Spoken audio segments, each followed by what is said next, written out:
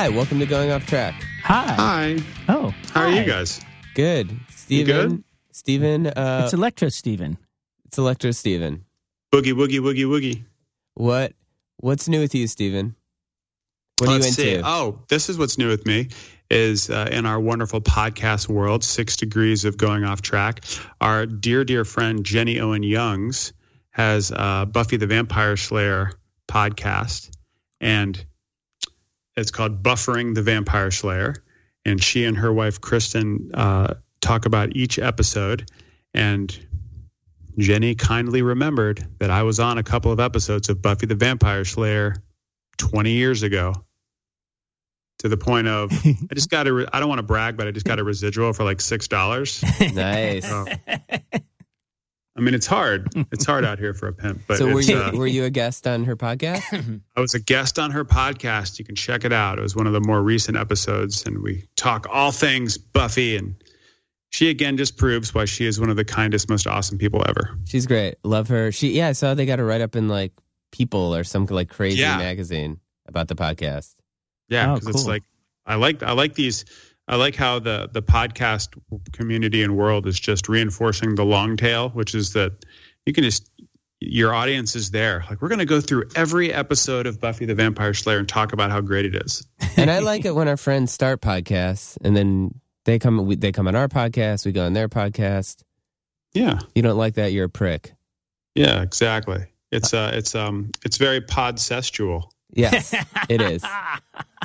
You like that one, Brad? Nice one. Today, Brad, do you have this thing whenever you hear a good pun, you can't just appreciate the pun, you immediately think of Jonah Bayer?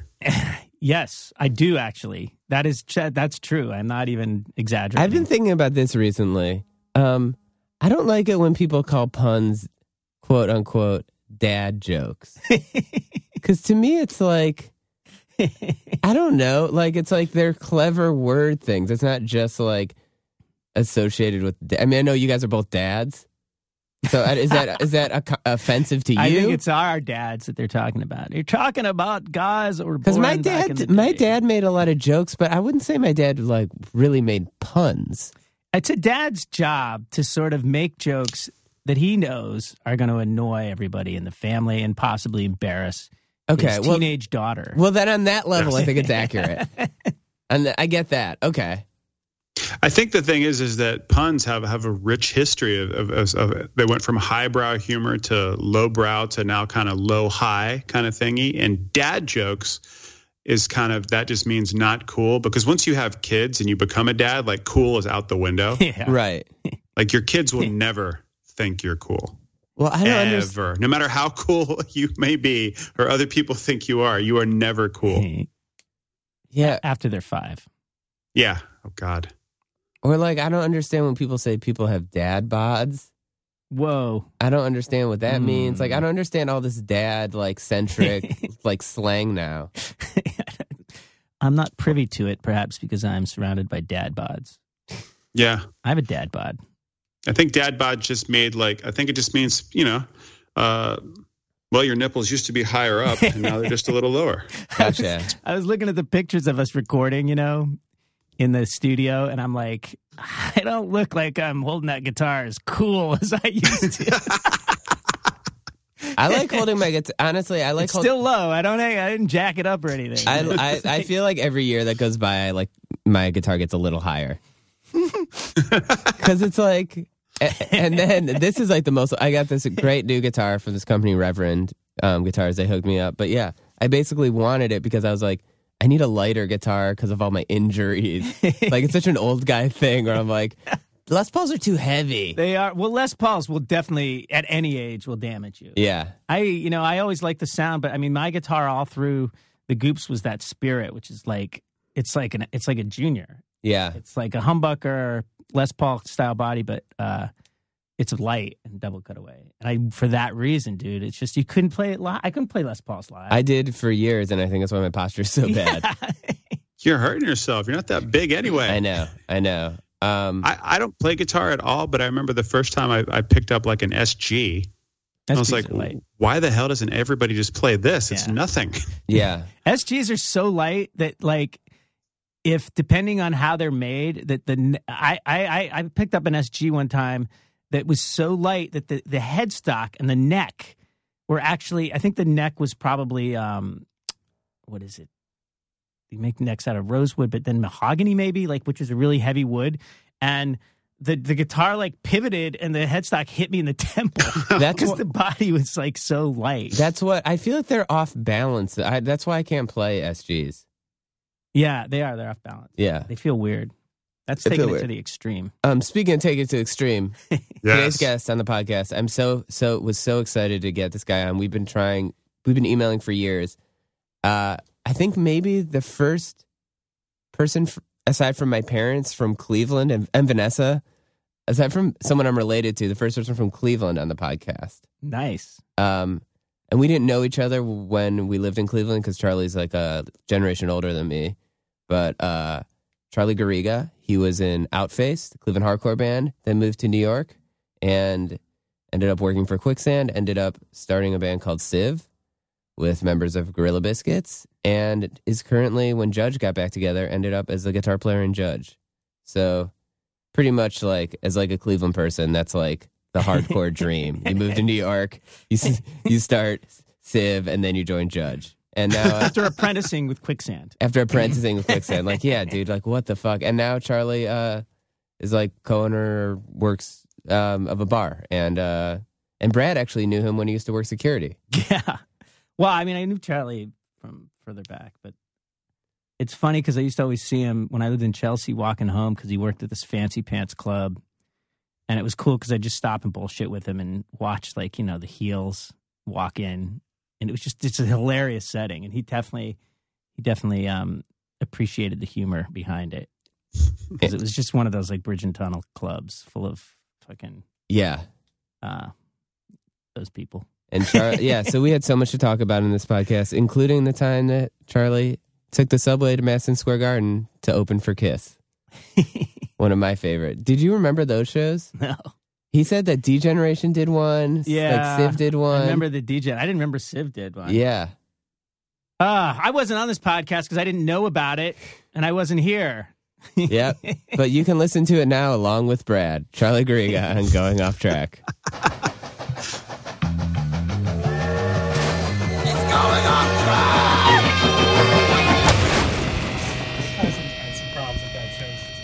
He got caught with his one-hitter coming in the front door. Right. This is my cousin's like 60 years old. Too, right. And got caught with his one-hitter coming in to Radio City. So they just like... They confiscated it. Yeah. But they still let him come in, no problem. But he asked me after the show, he's like, do you think you can like get it for me? I'm like, bro, no. Like, your one-hitter's done. Like, right, there's one hit in there. I'm like, you gotta Unless let the it... actual device is what he really... like, you gotta let it go. You gotta let it go.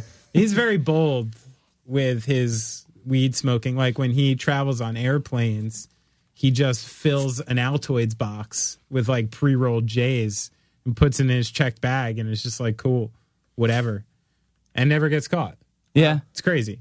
And I swear, like the one time I had like weed residue in a bag, I had like bloodhounds and Homeland Security and just everyone on my ass.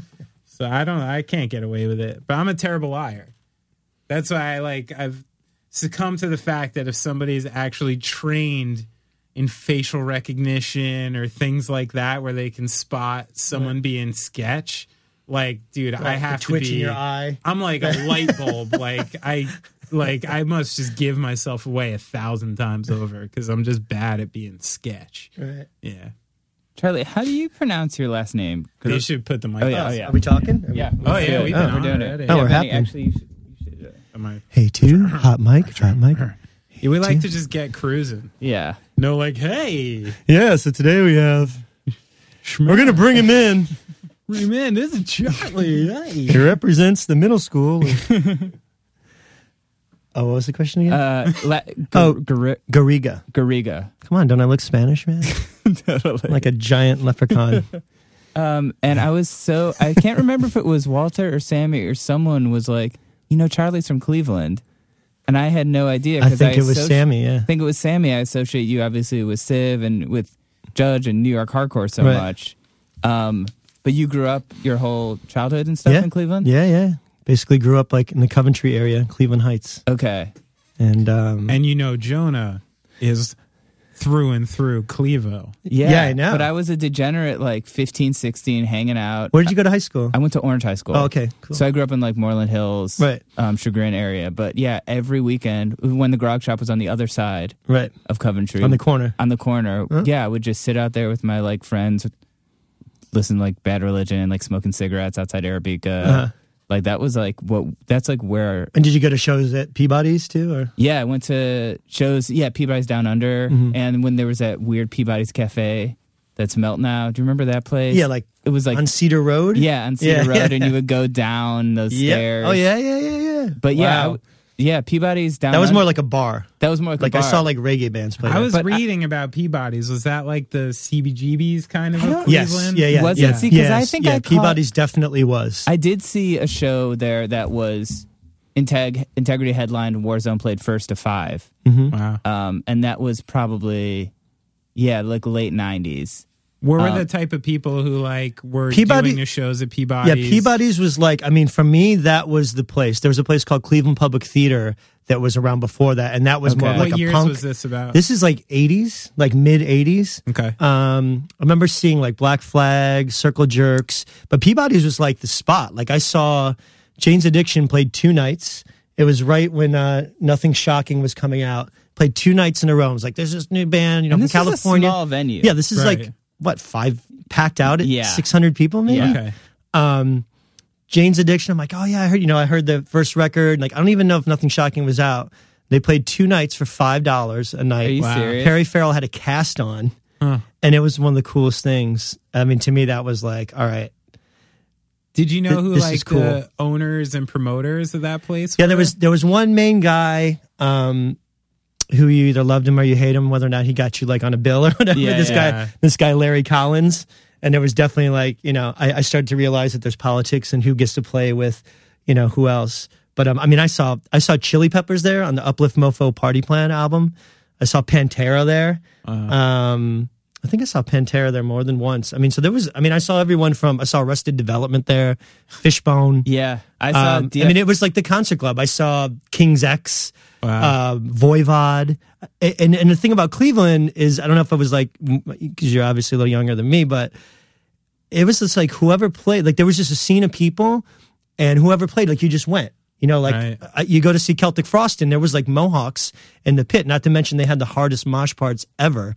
So it was like a mix of like, there was kind of stoner rock dudes. There were guys like with the patches, back then, before it was cool, like of every metal band with spikes. And then there were skater kids and like, college kids, like in button down shirts.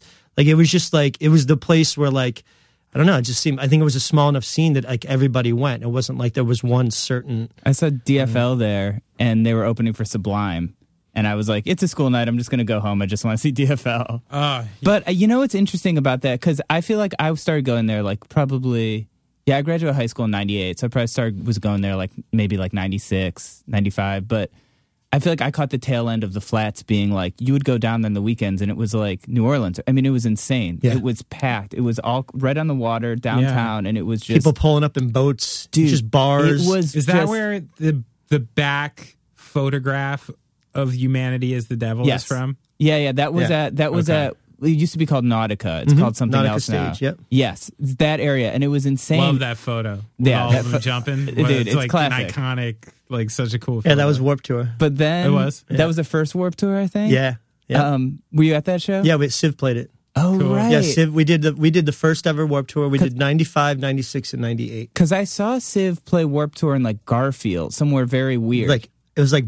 Oh, what is that area? Yeah, off of like 71, like under the highway. They only did it there once. Yeah. And I remember Civ calling everyone up on stage from the audience. Yeah. It was like Brecksville. Not Breck. It was, what is it? Independence, Ohio or something. It was so weird. I feel like most of the first couple Warped Tours. It was like wherever they could put the trucks. They had no idea where to put something like that. It was great for me, though, because it was like kind of near where I lived. I was like, this is where Warped Tour is? It was like No Effects was playing and like that's Rock how in Jersey Jersey it wound up at like Englishtown Raceway and like weird shit like that. We played Action Park.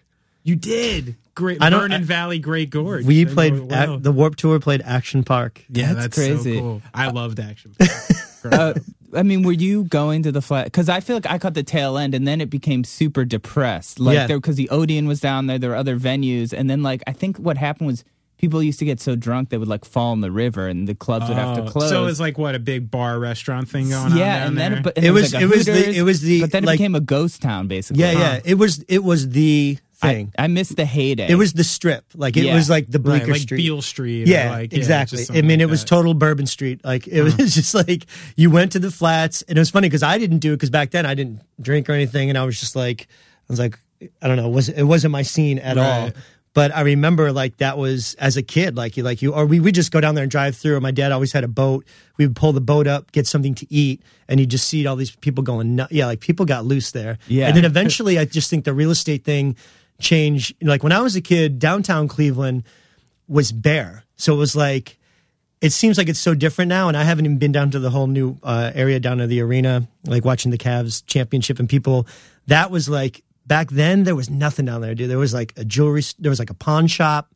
There was like a gentleman's clothing store. And at night, it was a ghost town. Yeah. So we used to go skate there because no one cared. The cops didn't even, like we used to go skate in front of the Terminal Tower and like these places downtown because it was total, everyone was in the flats. If you weren't in the flats, you could do whatever you want. That's my idea of Cleveland as like somebody who just traveled through Cleveland and knew nothing about it besides for the sports teams and the Rock and Roll Hall of Fame and stuff. Right.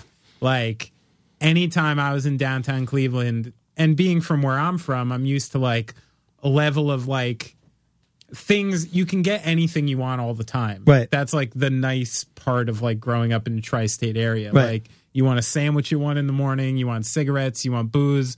Like there's usually a way to find it. Right. And I remember thinking the first time in Cleveland, like, I was like looking for dinner at like 6:00 and the venue is somewhere downtown. As like the second all these office buildings closed, it seemed like the entire downtown was just like bare. Is exactly what it was. And I think the one good thing, like going back to Peabody's, is that for some reason it became known as a good stop for bands. So I think that's how they ended up getting like, you know, like once Peabody's was on the map as the place, like, all right, you're doing Detroit, you're doing Pittsburgh, you're doing like, it just somehow got on the map. And that's why everybody played Cleveland. And then like all the New York band, and I mean, I'm talking like, you know, big rock bands and stuff, but then it happened the same way with the hardcore band. How did you sort of get into hardcore kind of growing up in Cleveland? I guess it started, you know, I got into, I mean, as a kid, I was just like, you know, regular Midwest kid playing like every sport and like, you know, doing whatever you do, playing Little League and soccer and hockey. And then eventually as I got older, I got into, you know, snowboarding, skating, BMX. First I raced BMX. Then that was just, you had to go a long way. You had to drive out pretty far, like to go to the tracks, and then it became kind of expensive. Then someone had a half pipe, and then, you know, riding on the half pipe on a BMX bike, when you crash a couple times, you really fuck yourself up. So the skaters would just like jump off their board and slide down on their rector knee pads. And I was like, wow, that looks like a better way to go. And then I got into skating. And I think just through that got into, I mean, I was always into music, but I think I just got into different types of, you know, to me, the first punk thing was like Adam and the Ants. And I also had an older sister. So she introduced me to all that stuff. And, maybe even like my mom was from Northern England. So as a kid, I remember going to see my family in England, and my cousin was a mod. So that actually probably was what got me into that, you know, just into that side of things. Like she had the full on, like her boyfriend had a Vespa, you know, she wore an army jacket with like, I didn't know who the Jam was. You know, she turned me onto the Specials, the Jam, Public Image, and like all that stuff. And then I just got progressively more into like the Sex Pistols. I came back from England one time. My sister bought Tears for Fears cassette. There's a song from the Big Chair or whatever, the one with Shout on it. Mm-hmm. And I bought GBH, City Baby Attacked by Rats, and a Subhumans 7-inch. So I think that was the start of it. And that was like 84, 85 or something. And then you used to go there a lot because you had family in England still. Yeah. Huh. So we had talked earlier, like I came up like later 90s, like exposed to like, Integrity, One Life Crew, all these bands, or maybe like a little after you, but we had heard. Jonah's down with One Life Crew, by the way. That's amazing. Yeah. Are there a lot of people down with them? No, I don't think so. Jonah's not a lot of people that talk about it, I guess. When he told me, I was not only, and this is no insult to you, Jonah. Yeah. Because I've known you a pretty long time now, and you have a wonderful disposition. You're somebody I love to be around. But I know the music you're into. I know the books you're into. I know your general state of right, being. Right. And I was shocked. Literally, I thought you were fucking with me when you told me I was not only down with One Life Crew, I played in a band with these guys. Because you have like a certain level of tough guy cred as a result. And my physique. Well, that's obviously that's where you tricked me. The physique is what you first. That's what you first noticed. Noticeable. Yeah. I will say, like, I've written a lot about it, and like I wrote a lot for Vice and Noisy. Like, they were just the dudes who, like, everyone has to kind of get you into hardcore, especially then. Like, there wasn't internet. It's like I met these guys, and like I was like, I like the music. Like, it was heavy, and like they exposed me to Integrity. I was working in this shop, but this was, I guess, a little after. Yeah, that was once I kind of left. But I remember hearing, like, dude, you won't believe it, Judge and Bold played the Fantasy in 91, like Project X has played here. Like, all these shows were so legendary to me because I wasn't you were at all this stuff. Yeah, definitely. I mean, for me, the legendary shows were, and I think the way you're saying, like, a band kind of brought you into it. There was a band called Civilian Terrorist, which is still one of my favorite bands. Okay. Another band from Cleveland called False Hope, who probably is my favorite Cleveland band. And they were just people that I met, at a young age, 14, 15, and was like, oh, cool. These bands are like from here. And like, I went to see Civilian Terrorists, and like they had a demo tape. And to me, they were like the shit. Like, oh my God. Like, I know these songs. Like, that was when I first got into it. When you started to take ownership of and it was like, these guys are from here. And I remember, I think it was Suicidal Tendencies on the first album. They played it was either the Variety or the Fantasy. And I was just like, I remember like looking at the Suicidal record, like being at my friend's house and listening to it. And we made, I think it's on the insert of the record, like there's pictures of people like with Suicidal like shirts. So you basically took like a white button down and like a black Sharpie, and you made like a Suicidal skull and the upside down ST. Right. So we made shirts like for the show. I might even have had like a bandana, like a red bandana hanging from my pocket. And, I had my Doc Martens and like, my skin tight like Levi's, and went to the show, and it scared the shit out of me. Right. It was like the first time I saw like, and I at the time I probably weighed 80 pounds. Like I was just like, and Civilian Terrorists like opened the show for them. And I was up front singing for them. Like, I'm representing, these are my boys. And like that, that was the beginning of, and that was shit. I don't know. When did that record come out? Like 85, 84, 85. And then I went to see at a Knights of Columbus Hall. This is actually maybe more legendary than those shows. Right behind the McDonald's on Mayfield Road, Mayfield and Green. Okay. Literally, I think it's a Knights of Columbus Hall. It was Agnostic Front, Negative Approach, it might have been Life's Blood, some other hard-ass New York band. And same thing, that was around the same time. Like, I just heard about it, or I saw a flyer. And it's like, we got to get to the show. And I remember seeing like Vinny Stigma and Roger and just being like, oh my God. Like, I was scared. Yeah. So it kind of had that cool, like, this is so crazy and cool, and it's scary. Oh yeah. Like, look at this maniac, Vinny Stigma. Like, he's a nut. And those dudes were like proper gangsters. like they were just terrifying individuals. I got my first guitar over there, Mayfield Music. Yeah. And that got closed for being like a drug front or something crazy. Yep. And I was in there all the time. Yeah, me too. I always wonder, because from afar, and again, I'm closer to Jonah's age, so the era of punk and hardcore you came up in predates me as well. I knew it of legend. I didn't actually get to live through it. But right when I was coming up, there was this big thing between Cleveland and New York. Right. Big beef between like the One Life Crew, Dwid, Integrity guys, and a bunch of the tough New York guys. Right. And to the point where when I was like 14 or something, Integrity had a show booked in Philly and New York. And I was like, had my rides together. I was like, good to go, like going to see Integrity. And it got canceled. Apparently, the rumor was out that it got canceled because Dwid couldn't come to Philly and New York because these guys were going to fucking kill him. And like, it's true. It is so that's interesting. That's what I think is so interesting about you, because I don't know a lot of people like Cleveland and New York ties. Yeah, that's where I was adopted. I knew about Outface and some of the bands, but I didn't know you had such a. It seems like you were able to bridge the gap a little because you were from Cleveland, but clearly were so close with Walter and guys like that, right? That you had this attachment to the New York thing where you were clearly welcomed by New York, not resisted. Right. So what was going on? And I also wasn't in One Life Crew or Integrity. Yeah, so. that probably helped. So what was going on in those days? I think, you know, like I was telling... I heard stories about Toby Morris's wife, like Moon, and like her dating someone in Cleveland, and like... I mean, she was from Chicago. I mean, I don't know all those. You know, I'm sure there's different, you know, intricate stories. I mean, want the dirt. You want the dirt. I want the dirt. Now that it's long enough away from it, that I feel like we can just openly talk dirt. Yeah, I mean, like I was telling Jonah, like Dwid lived in my house. To this day, like I'm cool with Dwid. He actually sent me. I wanted to see them at This Is Hardcore in Philly a couple weeks ago, and I couldn't make that night. And I told someone to say what's up to him. He sent me this really cool message on Facebook. You know, like I haven't seen the dude in 20-something years. Same thing with all those guys. But I mean, I remember back then, I think it just came down to, you know, I don't know if it was for shock value or what.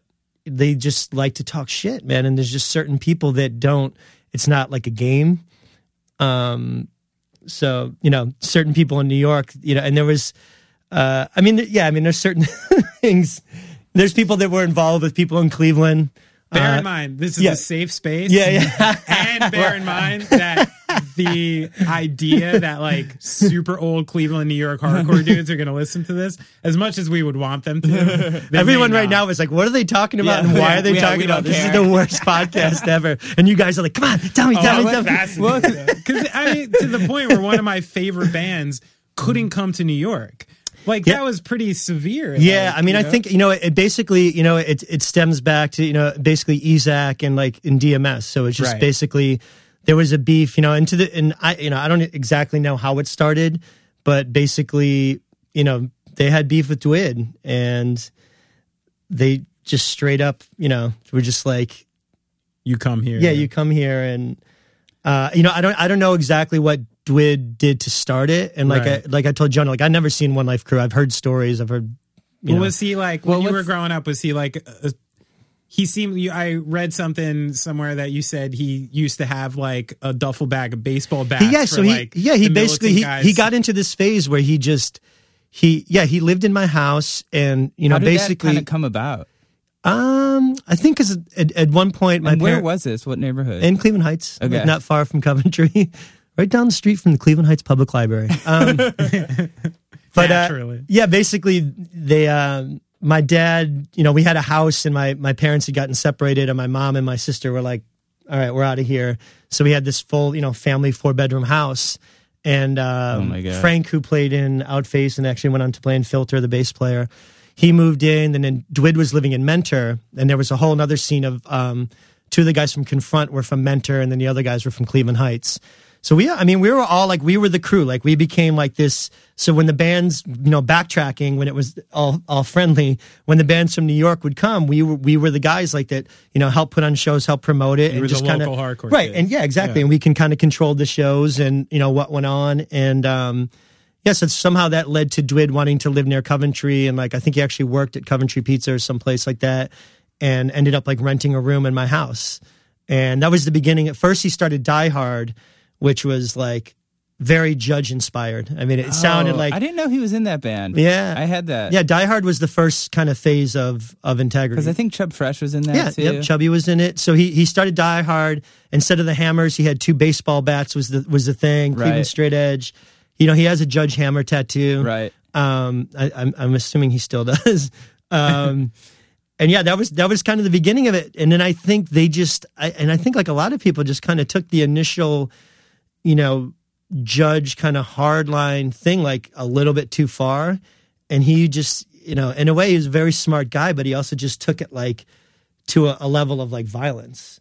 And that's where it kind of fell off for me, because I was just like, I'm just, you know, just not that kind of person. Well, that's brought like in all that stuff about character. Yeah. Well, Judge, I mean, like I watched that Judge documentary, the one Vice did, and I thought it was really interesting.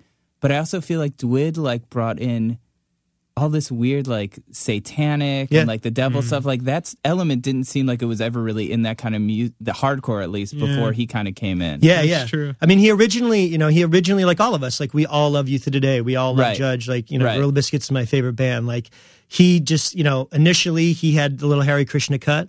He had a Gita, you know, he would read the, you know, Krishna Bible, and like he had beads on and all that stuff, like a lot of kids did. And then, he had plastered X's on his hand. I think he's just an extreme guy. I think where he found himself was when everybody got into like H.R. Giger and like shit like that. That's when he started to take it like to another level. And where I thought Die Hard and even Confront were kind of just being like redoing Youth of Today and Judge, I think Integrity was the one band that I kind of realized later, because as they were getting bigger and bigger, that's when I came to New York. And as he was getting more and more evil. But yeah, he was crazy, man. Like that's not a joke. Like he would literally go down to Coventry. He would have a duffel bag on his shoulder with baseball bats. And I mean, he was taking it to the level of like, if someone's like fucked up or this or that, we go to parties. I saw him hit a dude in the face with a skateboard, like some ill shit. There was man. like a famous story about someone like cutting the mic cord at Peabody's and him chasing them down with a gun or something. I don't think I was there for that one. But yeah, I don't know. It was a more violent time, I guess. What kind of brought you to New York? Well, initially, yeah. So going back to that, like we were like the crew, and like Confront would play, with Youth of the Day or whatever. Outface would play shows. So we played with Judge, we played with Gorilla Biscuits, like in Buffalo, New York, Syracuse, places like that. So that whole region, anything that was within like a few hour drive just became like part of the scene. And you got tight with Walter. Yeah, I got. I mean, when those guys would come through, it was like half the time they're in a busted up van that would barely make it. They would stay at my house. So then we just became friends. And then initially, after like playing shows and stuff, when Walter started Quicksand, he called me up. It's like, hey man, I'm putting out this new band on Revelation. Would you play guitar in it? And I came to New York and I was like, cool. And he was living with Civ and Alex Brown. And then, I just started coming here and then eventually didn't go back. And I think that's when when Jonah got into it, I think, like I said, like I've never seen One Life Crew. And I think I remember seeing stuff that Integrity got bigger and bigger and bigger. But I feel like I could kind of caught the tail end of Integrity too, like the original kind of Integrity. Right. Yeah, I mean, he just seemed to have beef with, I don't even know what the whole thing was with Victory Records. Well, I just didn't really have the time to, it's so not being around it. I just didn't really, I would just hear stuff. And then I just knew that, it literally came down to, Isaac having beef with Dwid.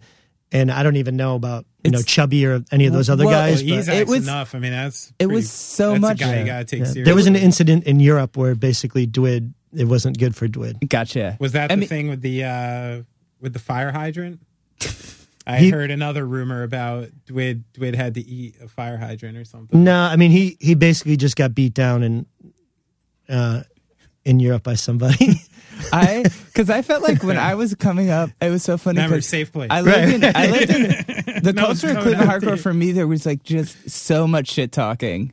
Like all the bands, like I was used to just like a band getting on stage and just shit talking, but there wasn't a lot. Dude, that's because I left, man. Yeah. I was. Let me tell you, I was. You were the glue. I was the peacekeeper. Yeah, like I did this kind of like ongoing. I don't even know how there's like 3 parts to it with Double Cross, because those guys are friends of mine, and that, like I talked about it in there. Like I think just through skating and stuff like that, and like obviously like, that I got into like all this positive, like Bad Brains, and like Youth of the Day, and like Unity, and like all those kind of bands, and like I was friends with these like kind of these dirtbag guys that like Dwid and them like hated because they were drunks, but these dudes were like the best skaters. So I became friends with them.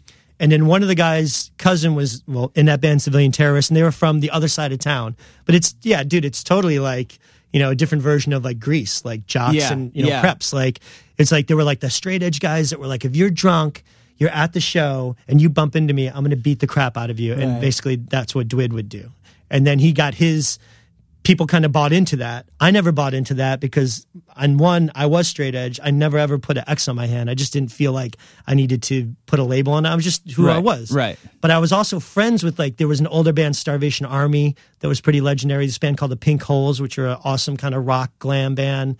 I just became friends with all those people and just never really divided lines or, between it. And I think after I left is when it, going back to it. So the funny thing is, so Dwid, he fought a bunch of these guys, and they literally were called the GGs because they worshiped Gigi Allen. So anybody in Cleveland from that time. And these guys were what, the old skater punks? Yeah, like, they weren't all like older, but they were they were from the west side of Cleveland. We are from the east side. Yeah. West Side, Lakewood. Yes, yes, Detroit Road. Like, so they would show up. They would show up to shows, like everybody be at Peabody's. Then eventually, I think some of them were in bands and stuff like that. But they were the guys that had G.G. Allen's, and they did like gross shit, like they'd break bottles on their heads, and like they were punk. Like they were just, to me, it was just entertaining.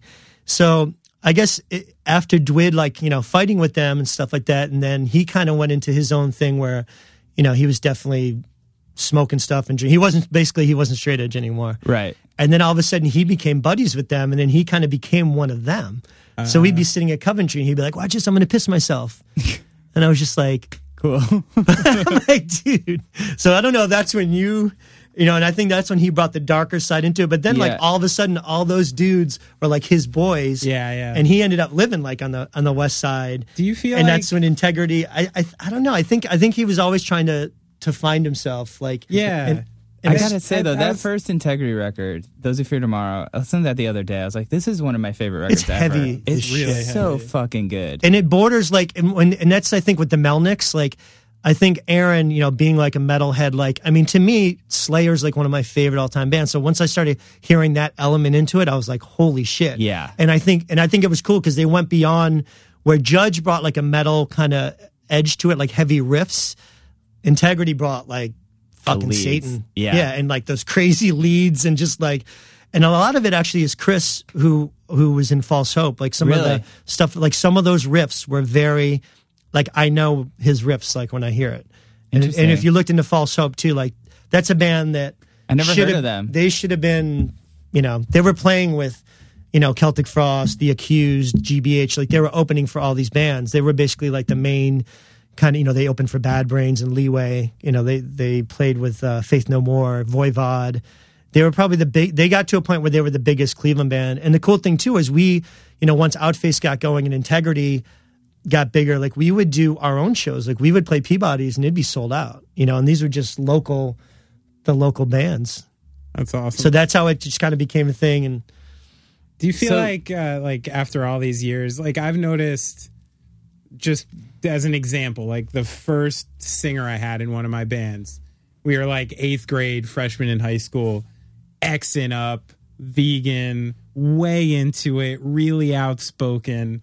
And then like by the end of high school, smoking pot, lacrosse player, Dave Matthews Band, whole deal. Birkenstocks? I think for like a while. And then 3 years after that. I did play hacky sack. 3 years after that was like super jacked and was like working door at bars in New Brunswick and like stuff like that. And I really like the guy, that being said, but I watched him go it's a safe through. Place. He was an extremist, like you said with Dwid. He was somebody who, like when he got into something, and necessarily, if they believed it or not, wore it, as a badge of honor.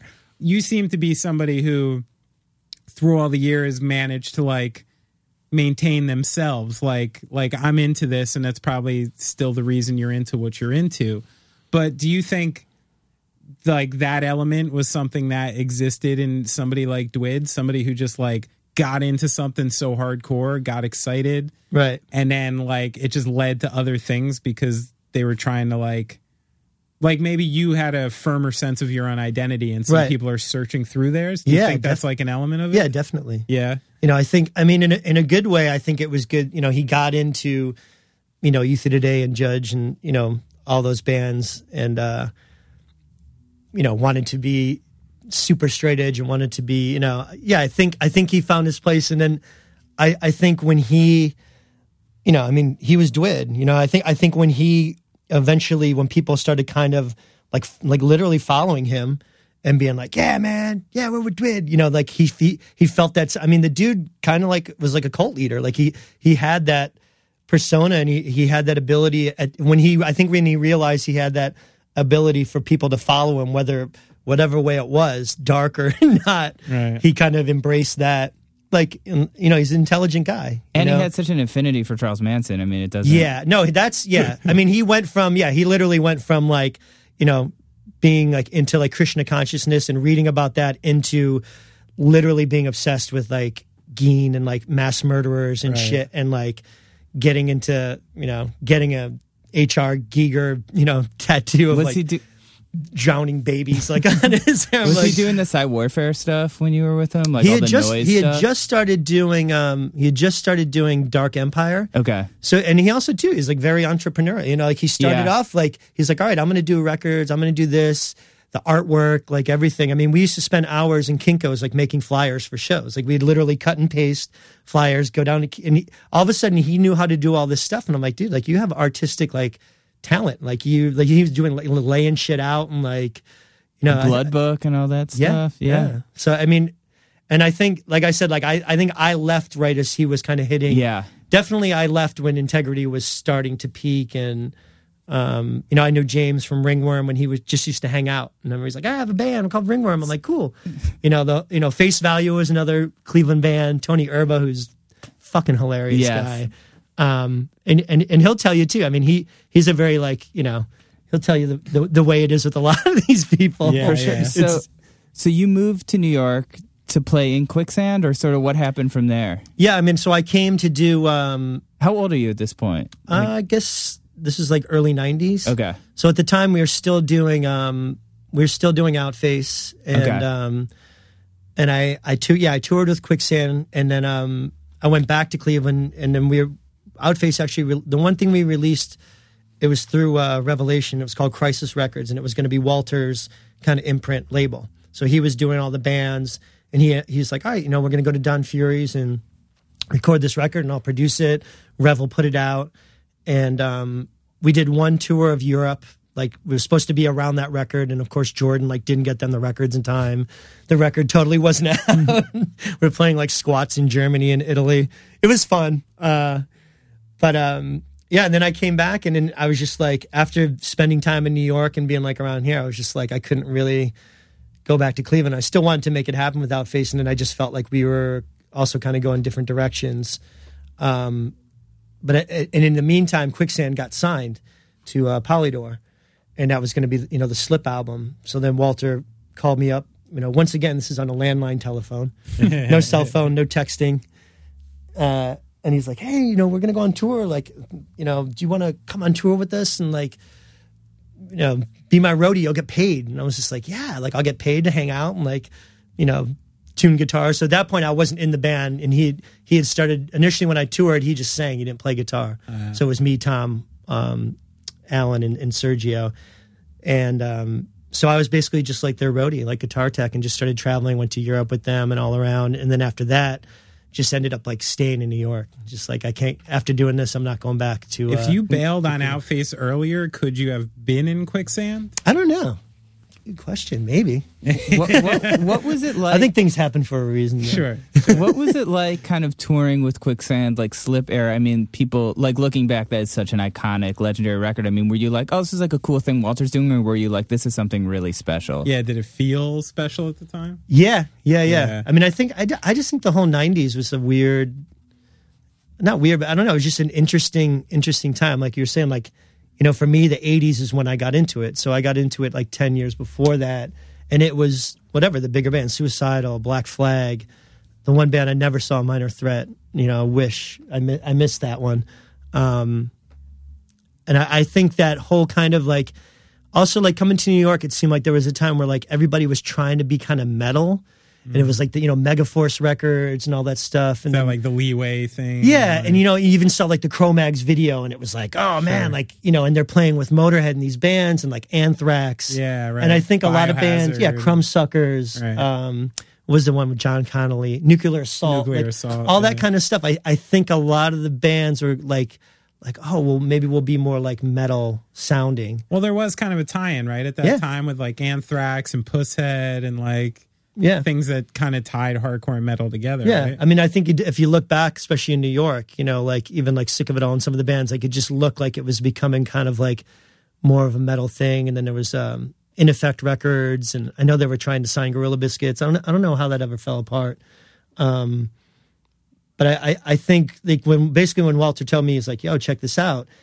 And we were getting into like Danzig, and I had turned him on to like Alice in Chains and more like just kind of heavier, you know, Soundgarden and stuff like that. I think he just came up with an interesting kind of mesh of like Fugazi meets a little heavier, noisier thing. And his style of kind of like yelling, singing, which, was in the beginning, that's kind of more what it was like. So you think there's like an element, I always wondered that too, because as a huge fan of that like post-hardcore stuff, that came out at that time, Quicksand being one of like the seminal bands of that whole movement, there was always like, I never understood how the organization of that music went from what it was happening to that. How like, you had your Leeway, who played blazing fast metal stuff, like riffs. Then you had Cro-Mags who were like fast, but you can't have a song without a breakdown. Like, you gotta have the fucking breakdown. And then all of a sudden there's like Quicksand, there's these bands like mid-tempo. The groove. Guitars are almost like one giant breakdown. I'm like, what's happening? They never get fast. And he's not singing, but he's not screaming. And I never put that together, that like really early Alice in Chains or like Soundgarden or some of that West Coast stuff might have played an influence. It's all because of Charlie. Basically. I can tell you, we listened to a lot of Danzig when I came to stay with Walter and Sid. But those bands like in the early 90s, before like the big grunge stuff and the West Coast thing kind of blew up, were those bands kind of like a lot of the old hardcore guys were not old at the time. I'm sorry. You're just old now. Yeah. We all are. But like people were listening to that stuff. I think so. And that came into play. Yeah. I mean, I definitely was. I mean, I was always, kind of a rock. I don't know. I guess I'm all over the place. You are who you are, bro. Yeah. I mean, I was a huge, from the beginning of hip hop. That's why you never X'd up, because you got your thing going on. I think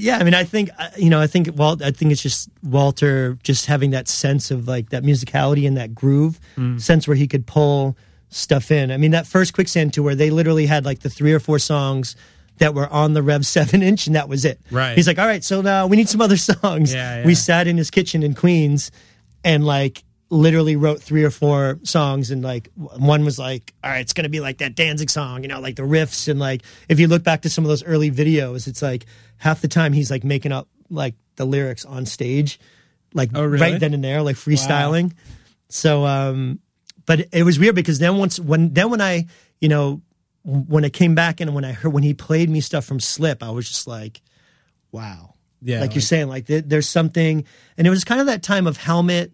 It was kind of that time of like that whole rep, like Chicago scene, like Unsane, like a little bit more of that noisy thing. And I think definitely a lot of it came from, Fugazi too. Like Fugazi would have that, that loud, like that dynamic of like having real peaks chaos. And valleys. Yeah. And then, Ian doesn't have he's not a singer. He's Ian, it's like, it's that voice. And then like you add in like I don't know, to me that band was like dynamic wise. I think Quicksand took a lot of that dynamic and made it its own thing, and kind of in a more hardcore New York way. Definitely. I mean, that sparseness, right? And the guitar too, that like you weren't used to. Yeah. It might have I feel like it kind of, and you're both guitar players, like I feel like that era in the late 80s was an era of guitar overplaying. Yes. And that maybe like Helmet and Quicksand, like the rhythms and the guitars are maybe a reaction to that. Like, right. You think? Yeah, like I mean, early in hardcore, Suicidal, or whatever. I mean, that's Black Flag. That's all just like as fast as you can go at some points and just ripping through it. And maybe there's like, Suicidal had sick leads, but like I can never do that though. So I just liked I can't do leads. I freestyle on the leads. Yeah. What? I mean, I can't wait one more minute to talk. Fuck, I fucked this up. Oh, Joey, God damn it. You had a pun in your Civ, pocket. how did Civ come about? I mean, because obviously you're touring with Quicksand. Was Walter just... I mean, obviously, because Civ was basically... Yeah, at the time, Civ came out of Gorilla Biscuits. Yeah, they basically just kind of... It was weird. Like, there was a moment, like, where they were going to sign a big deal, and then, like, I guess Walter could tell you better what exactly happened with that, and they were just like, all right, we're done with that, and... They played a couple like kind of benefit shows, like this Amnesty International thing, or that big show at the Ritz in New York. I was here for a couple of those, and one of them we actually brought Gorilla Biscuits amps on the subway from Long Island City, Queens, 2 Marshall cabinets. I had to bring them to Webster Hall or to the Ritz. Jesus. Yeah, that's amazing. On the train. Wow. I've never seen that. Yeah, that's some DIY shit right there. Sure is. But Yeah, and at the time, I guess they, Civ got heavily into like his tattooing and stuff and was just like in his own world. And somehow Walter figured out a way to like pull him back into it because he didn't want to do, I think he figured Gorilla Biscuits had run its course or done what, he wanted it to do, artistically. And he was just like, hey, I have this idea to bring Civ back into it. And at the time we were living together and touring together. And he's just like, this is the idea. And we're like, cool. And then he's like, let's see if Sammy will get into it and if we could get Arthur to do it. And basically, and I think a lot of it had to do with, and now at that point, we're talking mid-90s and like, everybody trying to be harder than each other and, dudes in basketball jerseys, like doing like, karate moves, like fighting invisible people and like just like all this kind of real like tough guy, heavy. And maybe a lot of it had to do with like Integrity or your boys' One Life crew, but everything kind of got into this. There were bands. There were bands that were definitely kind of pulling into the quicksand thing, right? And then there were bands that were doing like cool, like Snapcase and bands that were originally hardcore bands, but started to get into that a little bit more. I don't know if it's experimental, but how you would classify it. And then there were other bands that were just like, Because Set Your Goals is like a pop record sort. I mean, the initial idea so was catchy. Like, it was like, all right, like let's kind of throw it back to a very, kind of jam, English almost sounding dancey thing. Walter was into like Daisy Chainsaw and like all these cool, like he was turning me on to all these British bands, that I hadn't heard of, and even so like the Clash, but also it still had to bridge the gap of Gorilla Biscuits. Right. So I don't know if any of those riffs came from, because Walter's definitely a guy that's got 9 million riffs and tapes of them like somewhere in like albums that no one's ever going to hear because he's such a genius. But, I don't know. Initially it was that kind of idea and it was weird. It was almost like, at the time we were saying, he was almost like a kind of a Malcolm McLaren, like with the Sex Pistols. It was very like that, like, in a way contrived in the fact that it was like there was an idea, you know what I mean? So it was cool. That was like it's like a concept. From the start. Exactly. There was a concept, and then the next question was, will Civ buy into it? Right. And then the whole thing was like, all right, well, we're just going to call it Civ, CIV, and we're going to rip off the SSD logo. And Civ was like, there's no fucking way you're naming like the band's not going to be my name. And we're like, dude, like it's like when Morrissey, left the Smiths and he just came out as Morrissey. Like anyone that was a Smiths fan knew what it was. Right. So that was kind of like, at some point, I guess he agreed to it because to this day he hates the fact that it's named after him. It's probably pretty genius though in reality. Well, literally it was one of those things that like, kind of like what Dwid did. Like I think there were Integrity shirts, but it wasn't even a band yet.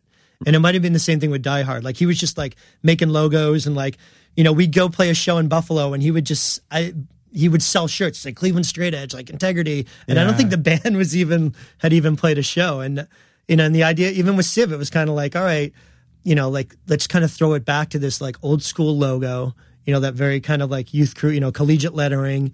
And then, the idea of what the music would be like super positive and catchy, and even for me, like as a musician, it was definitely kind of like going backwards a little bit from what because even with Outface, when we first started off, we wanted to be Dag Nasty. Right. We wanted to be a DC band. I was listening to all that, like Embrace, Rites of Spring, Minor Threat, Bad Brains. And then we eventually started to sound a little bit more like Verbal Assault or Bad Brains. And then the last stuff that we recorded was like, after playing in Quicksand, it was like Drop D. It was heavy, like really groovy stuff. So even for me to do the Civ stuff at that point, it was like going back to just, bar chord, punk box, kind of stuff. But I think Walter being the driving force and the creative, person behind it, it had like a, I don't know. He had an idea. Yeah. I mean, how do you look back on the second Civ record? Because that one, I was under the impression that he wasn't involved with the second one, and it definitely sounds different. I mean, what was the process like for that one? I mean, do you remember kind of what the writing was like? Yeah, I think we, for us, and like we, after like we were a touring band, and like it seemed like we didn't stop. Like as soon as, I don't even know if Set Your Goals was done yet. I don't even know if it was out yet, but we went to Europe, was sick of it all. Sick of It All took us, and we basically took H2O. So we took H2O on our bus, and I think that tour was like 7.5 weeks. Like we went everywhere, and that was good because it kind of taught. And even on that tour, like I would say we played at least 4 Gorilla Biscuit songs. I remember doing like New Direction, Start Today. Oh, really? Yeah, and it was also just to kind of pull kids into it and be like, all right, this is, this isn't Gorilla Biscuits, but this is the new thing. How long had it been at that point since Gorilla Biscuits had been in those places? Oh, a long time. Like decade? No, well, I think they were there in the early 90s. So this was like 95. Gotcha. But long enough where like Gorilla Biscuits fans would have been fucking stoked you were there playing New and like I said, like I'm pretty sure I don't think Set Your Goals was even out yet. So it was just kind of like... Right. Because I told someone about CIV and like, I saw them. They just played like Gorilla Biscuit songs like on their first tour or something. We played a few, but we've definitely played CIV songs. And then, I think, and then we did the first ever Warped Tour, and then that exposed us to like all the West Coast bands, all these bands that I had heard about in Europe. And I'm like, who the hell is this? And like, I go see, people are like, I'm in Europe, and someone's like, oh yes, this is Pennywise. I'm like, I thought this was Bad Religion. They're like, no, Pennywise. Yeah. We play with Pennywise in California, and I'm like, holy shit, people are going fucking ape shit.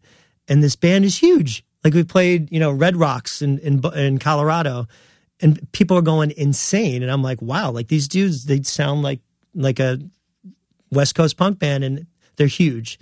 No Effects. I couldn't believe that was the same band because they were around like in the early 80s. So that kind of turned us on a thing. And we toured with all these different bands, and just kind of, I think, it just opened us up like a little bit musically. And then I think, Walter had started doing the second, Quicksand record, and we just decided like, hey, why don't we just kind of write it and see where it takes us. And, we had done a tour with No Doubt. They took us on like a, Really? Yeah, we did like 3 weeks with them. Like at the time they were like, Don't Speak was like the #1 song in the country. And it was the Vandals. The Vandals opened up the show. Oh my God. I mean, what a freak show. Yeah, the Vandals, CIV, and No Doubt. And it was just like, we had started writing stuff, and in all honesty, it probably didn't put us in the hardcore world. We're playing arenas and like amphitheaters, so we're like, playing stuff that's a little bit stretched out, not as fast, right. Not as many breakdowns and stuff like that. Was there part of like the fact that, the early 90s brought like money into punk for like the first time in a long time? Yeah. The fact that people were watching The Offspring and Green Day and bands like that actually make like dough. Right.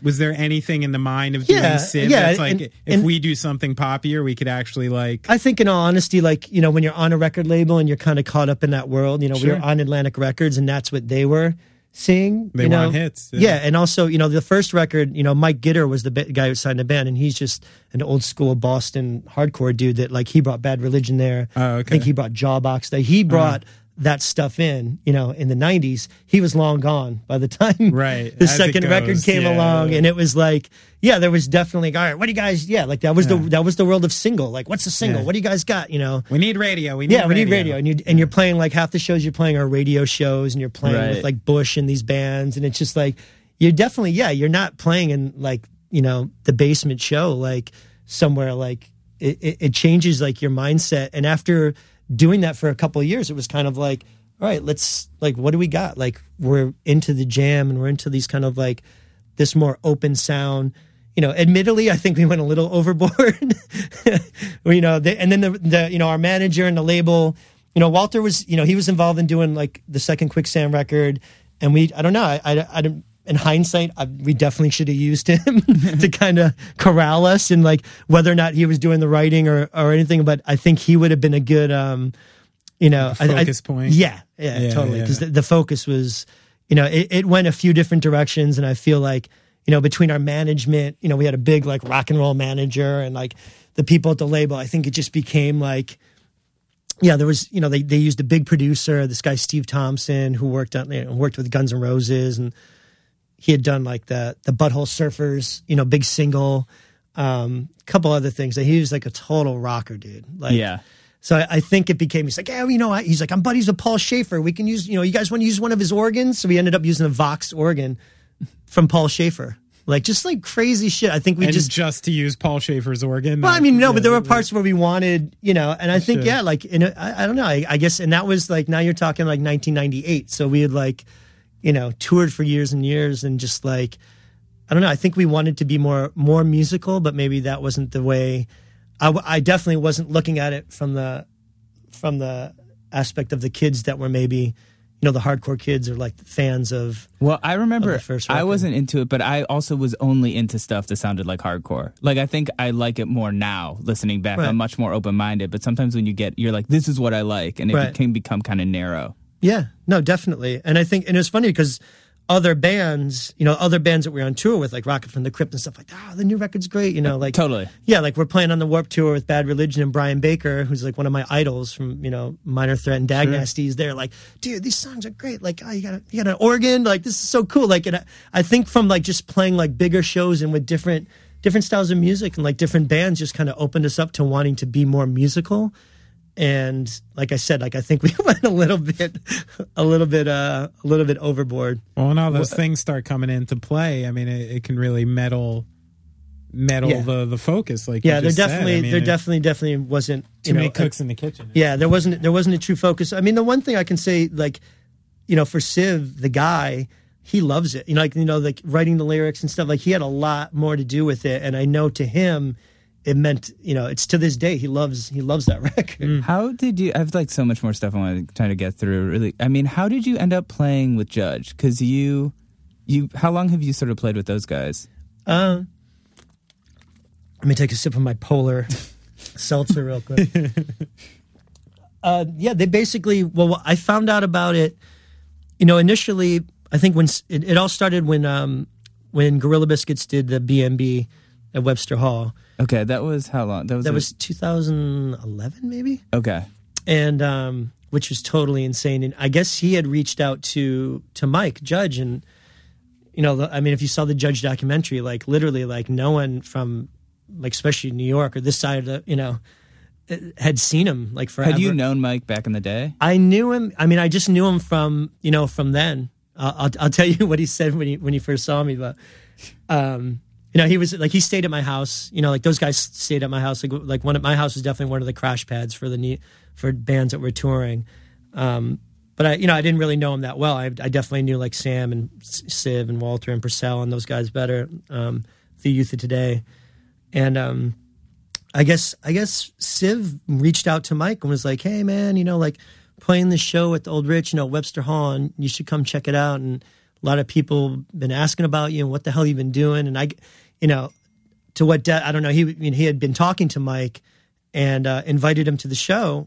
And I saw Mike like and his wife like sitting there. I'm like everyone else. Like it's kind of like seeing Sasquatch or something. Oh my god! Like it's a Mike Judge sighting. Like holy shit! Like he's alive. He's here. That's right. him. Was this before he was doing like Mike Judge and Old Smoke? Oh, this is way out. No, he way did later. Later. Yeah, way later. I mean, he did that right after. I mean, he did that a few years after Judge broke up. And then he kind of just dropped off, sort of, right?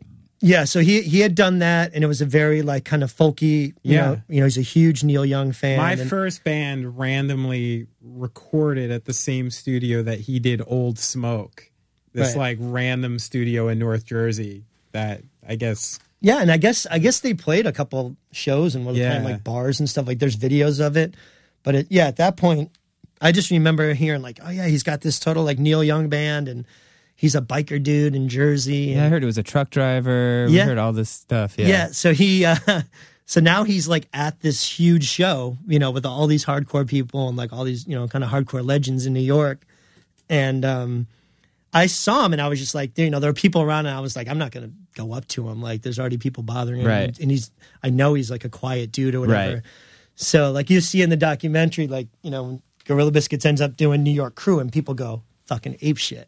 So I think that was the one thing that Mike was like, kind of lit a little spark. Like, wow, like these are my boys. Like, where have I, like I missed all this stuff, and like here now I'm watching Gorilla Biscuits play to like, 2,000 something people, and everyone's going crazy singing along to New York Crew, and that was basically the start of it. And then Civ being tight with the guys that do B&B and everything. I guess like every other, there's a lot of bands that they've been talking about possibly, if he could get.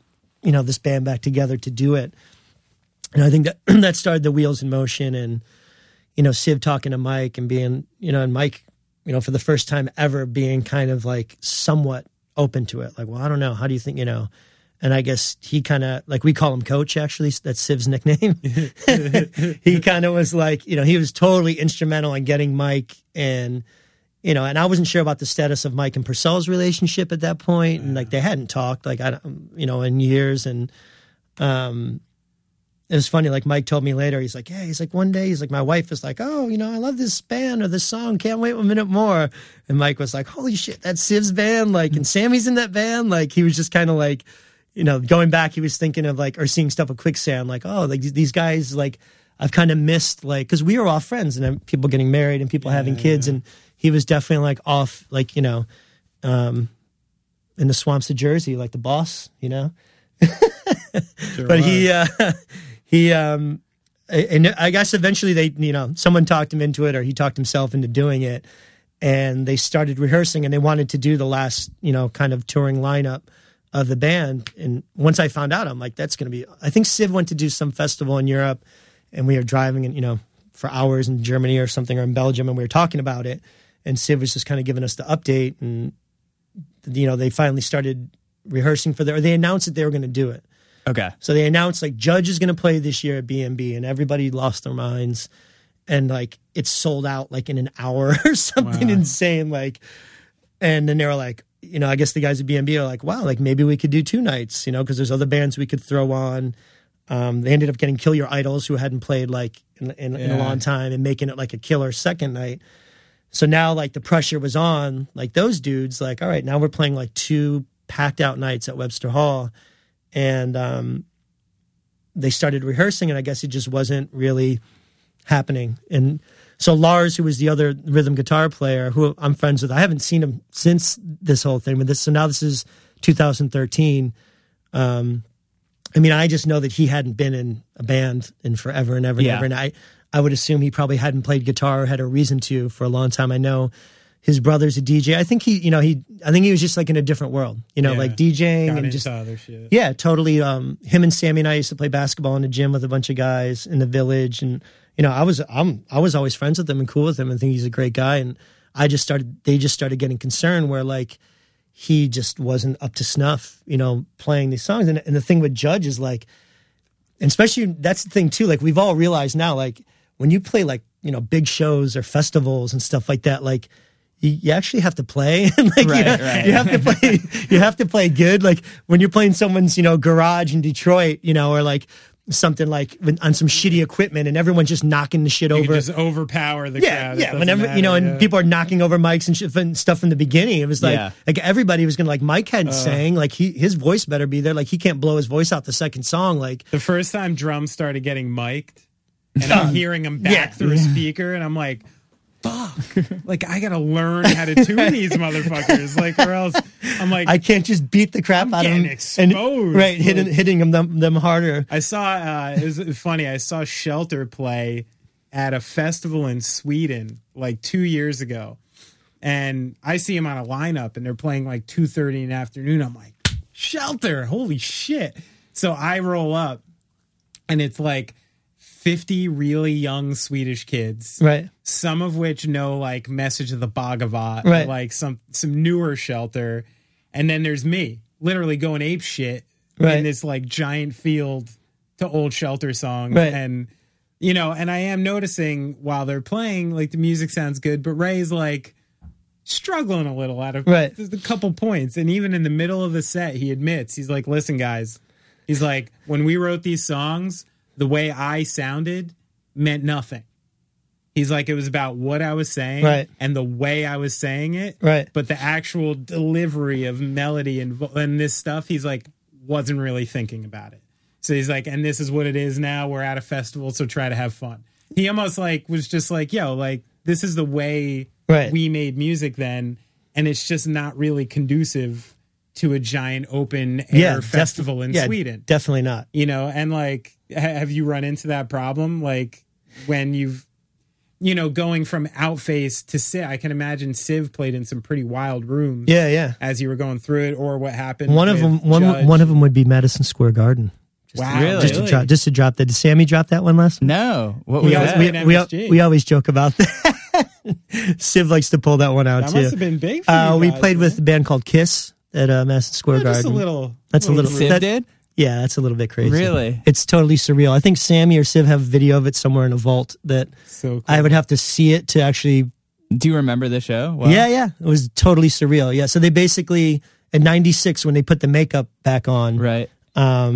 they did 4 nights at the Garden, and we had, so Doc McGee was like the legendary rock manager. Scott McGee was our manager in New York, basically their New York office. So they managed Quicksand, Orange 9mm, Civ, Skid Row. Let's go back to some other bands. Sure. Motley Crue, Bon Jovi at one point. So anyway, Doc was responsible for getting the Kiss thing back together. And I guess, and the cool thing was like at one point, those guys were like, even Sebastian Bach and Gene Simmons were like, yeah, man, can't wait a minute more. Like, all right, great song. So somehow, I think like it was weird. I think D-Generation actually opened one night. Yeah. Okay. 311, some other like D-Generation did, because Jesse Mallon has told me right. this. is a like, show It was kind of definitely funny it was story. definitely like, let's just put these bands on and it doesn't matter. Right, So like my like going into Right. it, I'm like, okay, there's no fucking way. Like, we're actually, this is happening. They're like, yep, you guys are playing. We're on the Warped Tour. We flew in from like Toronto or something that day. I took the train up from my apartment where Walter and I live. I got on the train with my guitar and took the train up to the Garden. And then Where were you guys living at? we lived on right off of Bleecker Street, Okay. like 6th Avenue. And took the C train up to the Garden, get out. And they're like, go through this entrance. So the whole thing is very surreal. So anyway, You might be. I mean, there can't be many people who have played Madison Square Garden by bringing their own shit on the subway. Yeah. I mean, that's Especially pretty with cool. Kiss. Yeah. Not like yeah, and then the pretty whole fucking thing was like cool. when you got there, it was like super like union, like you can't like you don't get right. I don't even know if you get a line check, like don't touch anything, don't move, don't do Yeah. anything. And my whole thing, like our whole plan was like, all right, let's just try not to get booed. Like let's just get up there and like rock it out a little bit and like, you know, and definitely like throw Can't Wait a Minute More like way up in the Right, set list early on. And at the time they were playing at Rangers games, they were playing Can't Wait a Minute More. Oh, okay. Like I think when they would come out for the second period, like when they would hit the ice. So yeah, we were just basically just like giving praise to Kiss and being like, yeah, we're from New York, like we're all happy to be here. Like let's just get. I think we had a half hour, and Civ was just like, yeah, we got some Rangers fans, and like just tried to get that momentum going so that like we didn't get hit with bottles or get booed or anything, and like it actually went over okay.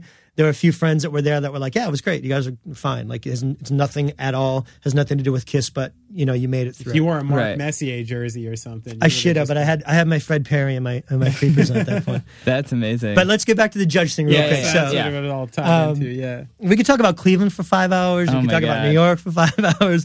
Can Yeah, we so, just like hang out all the time? yeah, we should just start Okay. hanging out more.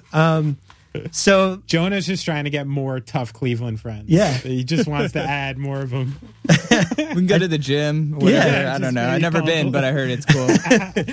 yeah, so basically those guys started rehearsing, and you know, bottom line is, I guess it just wasn't really happening with Lars. And I remember Sammy just mentioning, like, you know, and Sammy is living on the West Coast, so he was flying in to rehearse for these shows, and it kind of, I mean, it was like a month and a half, I think, before these shows, and they were just kind of like, you know, we got to figure something out. And Sammy was just like, he called me up one day, and I could just tell you, he's just like, hey man, I'm gonna ask you something. I was just like, yeah.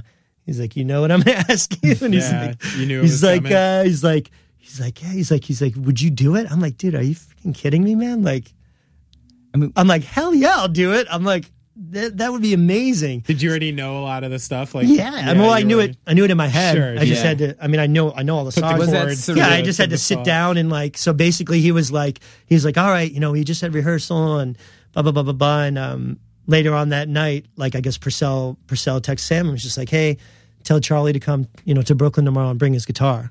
He's like, I just talked to Lars and blah blah blah and like whatever. I guess he just said like, listen, dude, it's not working. And from what I heard, Lars was like, I understand, you know, Yeah. whatever. He got it. Yeah, I think so. What was the show like? I mean, how did it feel? Because we're talking about seeing them in '91 at the Fans in Cleveland. What's it like? Like, Yeah, or seeing them at a pizza shop in it's Cleveland. a pizza shop in Cleveland. That's like, another legendary show. All the hardcore kids love that one. So I go into this the rehearsal studio, and literally, yeah, like I just woke up the next day, grabbed my guitar, didn't even like, I listened to some Judge on the way there, and I'm like, I think I know some songs just, you know, Right. based on what I remember. But I remember walking in and like standing outside the door and hearing it and like hearing Mike and literally being like, holy shit, like this is fucking crazy. Like, and it sounded heavy. And I was just like, so I waited for them to finish like 2 songs, and then like I knock on the door and I come in, and everyone's like, yo, what's up? And then like I see Mike, and he's like, oh yeah, he's like, now I remember this guy, because I guess Sammy was saying, like, remember Charlie? Like, blah, blah, blah. But he hadn't seen me in like 20-something years. So he goes, so then he comes over to me, he's like, yeah, he's like, what's up? And he gives me a hug. He's like, I remember. He's like, no, he's like, I'm just glad you're not one of those integrity guys. That's amazing. But so he was trying to like picture me, and then I'm like, and then I showed him pictures. I'm like, dude, you stayed at my house. He's like, oh yeah, I remember that now. So then whatever, they're like, you have your guitar, like plug it in, like whatever. What do you know? And I was like, I think I know a couple songs, and we played like 4 or 5 songs, and it was just like high fives all around, and they're like, dude, you ready? And I was just like, yeah, I'm in. Let's do it. That's awesome. We're almost done, but I wanted to ask you really quick. You know, obviously to bring things like to today, like there was this big kind of controversy stuff with CIV at This Is Hardcore, and you've been posting a lot about it, sort of on Facebook and stuff. I mean, what? A lot being one post. One post. That's a lot for me. I guess I'm not on Facebook that much. Yeah, I usually don't post on Facebook, but I had to. I mean, why did you feel like what? I guess like why did you feel like you had to speak up, or what do you think kind of happened with that, or like? I just think I was confused about why it was even really a thing in the first place. I guess it didn't. It seemed. I think I mean I think the general consensus, or like, I mean, I think anyone that knows the band or knows the people would say like, how is this literally like, how is this even a thing? Right. So like if you're at the show, right? So somehow someone, I don't know if it was a girl or someone, basically, you know, someone said the singer of Gorilla Biscuits just said all lives matter. I'm out of here. Okay. I understand if that's exactly what happened, I can understand where a certain person would be offended. I understand what both, you know, Black Lives Matter and All Lives Matter mean to certain people. Sure. That's not what he said. And also in the context of what it was said, there's not, I guess if you wanted to misconstrue it, you could. Sure. So I think just that and the, you know, the environment that we're in today, and there's certain, you know, buzzwords and certain things that just get people, you know, fired up, you know, for whatever their beliefs are, you know, in a certain situation. You know, he was basically, I mean, and anyone that knows CIV is like, pretty much almost every other word out of his mouth is fuck. Like he curses like crazy. Like right. When I'm around him with my kids, I'm just like, all right, go for it, dude. Like earmuffs, yeah. You know, I mean, it's totally, there's no like, you know, that's just who he is. Right. You know, and he's basically introducing a song, an anti-racist song, you know, a unity song from years ago. And, you know, the way that he said it, I guess there was a way that people could take it to say, but the problem is it then all of a sudden got, you know, misconstrued, and he never said all lives matter. Right. So then you have, you know, then like Vice somebody wrote a thing on Vice, and in the headline it says singer says something dumb, all lives matter. So now they're putting that as the headline of the article, which once again he never said those words. The way that he said something, you know, and we've already gone over it like a million times. Right. You know, obviously the intent of what he was trying to say is in this day and age, the night before when Youth of Today played, is actually a friend of ours had a shirt that said Black Lives Matter. And he's, you know, stage diving and up front the whole time singing along. You know, Youth of Today, Gorilla Biscuits, those are like some of his favorite bands. This guy Balaram from Texas. And, you know, it's just like, I think he was just recounting, like, you know, the fact that today that someone has to even wear that shirt. Like, where are we? Like, as people, like, it's, you know, it's a sad state that this has to be a thing, because it definitely is, you know, and it was no way, you know, meant to take away from Black Lives Matter, because I know if someone says all lives matter, that it's taking away from what that is supposed to be. So I think it just got like way blown out of proportion somehow. And I think even for CIV and for people like us, it was kind of like as the older guys, like the fact that like someone could all of a sudden go online or tweet or post or whatever it was, something, and then, you know, raise this whole thing about Gorilla Biscuits just made it, you know, to us, it was like, wow, like this is kind of crazy. Like, obviously he didn't mean anything. And the fact that it was able to go to that level like that quickly, right? Like without, like I said, like being totally taken like out of the context of the hardcore show at that moment.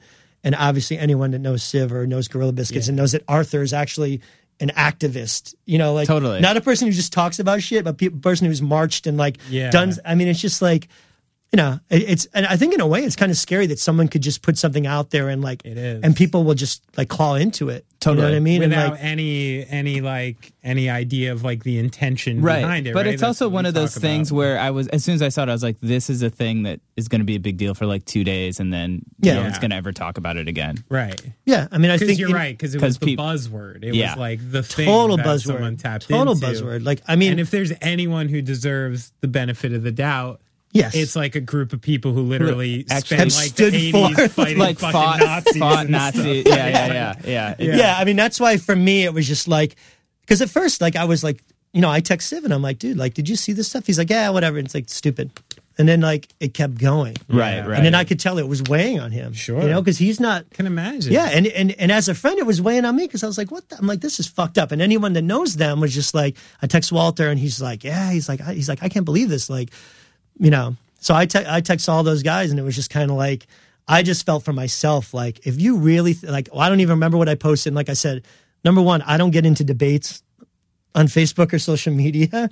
I live in a very social world. I talk to people. I'm a partner in a bar. I'm behind the bar. I talk, if I want to talk politics, if I want to talk stuff, I actually really talk to people. Yeah. I don't sit on a computer or on my phone and have debates or conversations about shit like that. So I just felt like, and I wasn't looking for anyone, I wasn't going to, respond to anyone's, critiques or whatever. I just felt like, as one of my best friends, like I had to say something. Sure. Because it was getting to me like, this is, and then, the following weekend, Civ and Gorilla Biscuits and a bunch of other New York bands played this thing called Wrecking Ball in Atlanta. Right. And I think as soon as they, played that song and he said a quick thing, that was it. Thank God. But I think we, obviously when we all got together, that's all that we talked about. And it was just like this, why is this consuming like, so much like energy? And if anything, like even Civ said, like, I think in a way, maybe it did good that it brought, for people that wanted to talk about it, got to talk about it. Yeah, that's true. That's true. Yeah. So I think a lot of people like had conversations that they probably wouldn't have had. I know he didn't want to be the one to start the conversation and did not in any way, think that it was something that was going to be like. But maybe it highlights in a way like, because if somebody said that who didn't have the background Civ does, right, and the background you guys do, they maybe could have pounced on it even farther. But it was one of those things that like once this sea of people are coming in support of Civ, to like the 16-year-old kids who are like, who the fuck's this old man saying all lives matter? And then like this sea of people are like, no, you don't understand. This is where it came from. This is that. This deserves the benefit of the doubt. You can understand. So maybe it's actually good that it came from someone with such a long history of being anti-racist. Right. Because if it came from somebody who was neither hot or cold either way, they could actually be like, no, he probably actually meant it, right. And with Civ, it's kind of there's definitely bands that would actually say that with that. Civ, once you do about with that intent, once you do like 5 minutes of research on Civ, you're like, oh, right, okay, clearly this guy wasn't trying to say that. Yeah, and listen, like we are the older guys. Like I totally like if there's younger guys that say like, oh, that's that old youth crew unity thing doesn't work anymore, and in these times and this and that, like if that's fine. Like you can, what I mean? Like I definitely saw some stuff where like people are saying like, well, that old, stuff like that. Like, but like I said, like the fact that he said something, I think still he's always going to say something. He always has, and he always will. Like if younger kids and the scene is different and what they're involved in, they feel like that old unity message doesn't hold up to what's actually going on. It's like we know we're still living in this world. Like we know what's going on. I mean, yeah, you guys weren't like floated off to sea on an iceberg, right? Not yet. Yeah, not yet. I know that.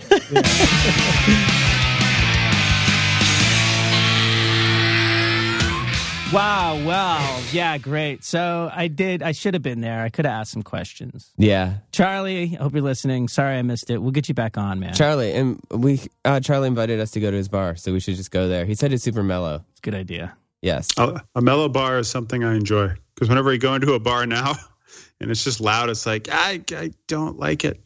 You got to be able to hear your dad jokes when you tell them. Well, that's what I was going to say. Continuing with the theme from earlier, has music at bars gotten louder, or are we just older now and it's just more annoying? I feel like every time I go in a bar, I'm like sitting next to someone and just screaming in their face.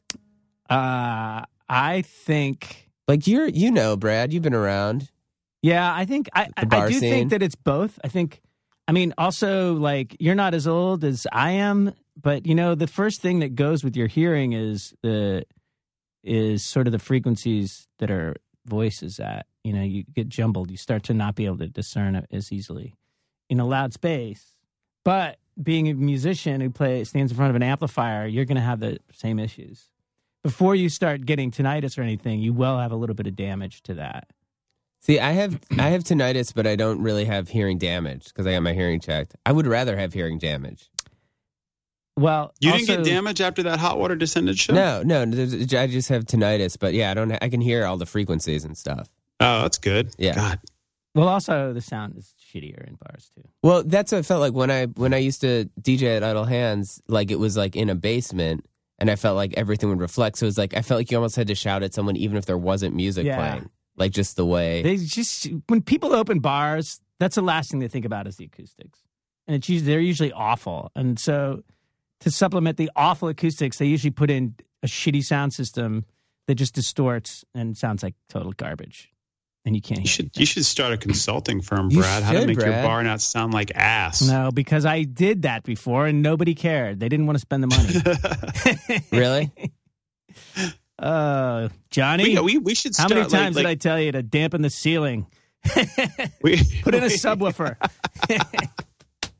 I don't know a lot about, anything, but I know a bit. And whenever I go to someone's house and they have like the subwoofer like next to the TV in front, like with all the other speakers, I'm like, that's supposed to go behind your couch. I'll move it for you if you want. But you know what? The cool thing about a subwoofer is you can actually put it just about anywhere. It does. Really? I thought it had to be behind you. No, not at all.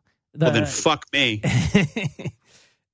It's just that you can put it there and it won't really make that much of a difference. It really won't make a difference, essentially, because bass waves are so large that you can't tell the direction they're coming from, and that's why you can put a subwoofer anywhere. I remember going to that sad period of my life where I went to raves, and I would watch kids crawl into speakers and just sit there. Yeah.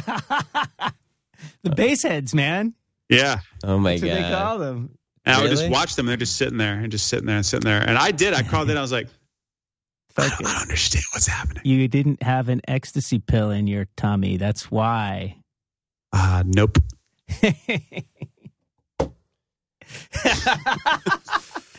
Anyway, let me give my little technical tip of the week here. Brad, she brought it up. This is a really Brad. Brad your technical questions. He loves this shit. Really fun fact. If you are setting up a little sound system in your dorm room and listening to this podcast, here's how to figure out the best place to put your subwoofer. You want to know what it is? Take your subwoofer, hook it up, turn it on, play some music through it, and then put your subwoofer where your head is going to be.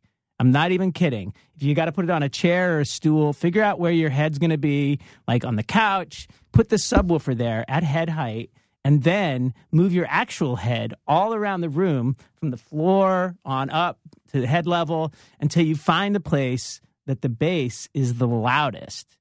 And that place will be the best place to put your subwoofer. Hopefully it'll be on the floor somewhere. Hopefully it'll be in a corner somewhere. But that's actually the best way to figure out where to put your sub. Isn't that awesome? That is awesome. Amazing. Or drop out of college, and then you won't have to. You can buy a much nicer subwoofer because you won't be in debt for the next 15 years. Yeah, and you can pay me to come hook up your sub. Exactly. Yes. All right. If you don't want us to be in debt, donate. GoingOffTrack.com. You can donate $1, $10, $1 million. Can we take $1 million donations? We got one, but I think Steven has fucking invested it in the market. My house, we needed an addition. I get it. If you don't have any extra money, that's okay. You can leave us a nice review on iTunes. You can tweet at us, tell your friends about it. I think we have a Facebook page, and maybe Steven looks at. I try to update it weekly, and if I miss a week, then I update it twice. Nice. Yeah.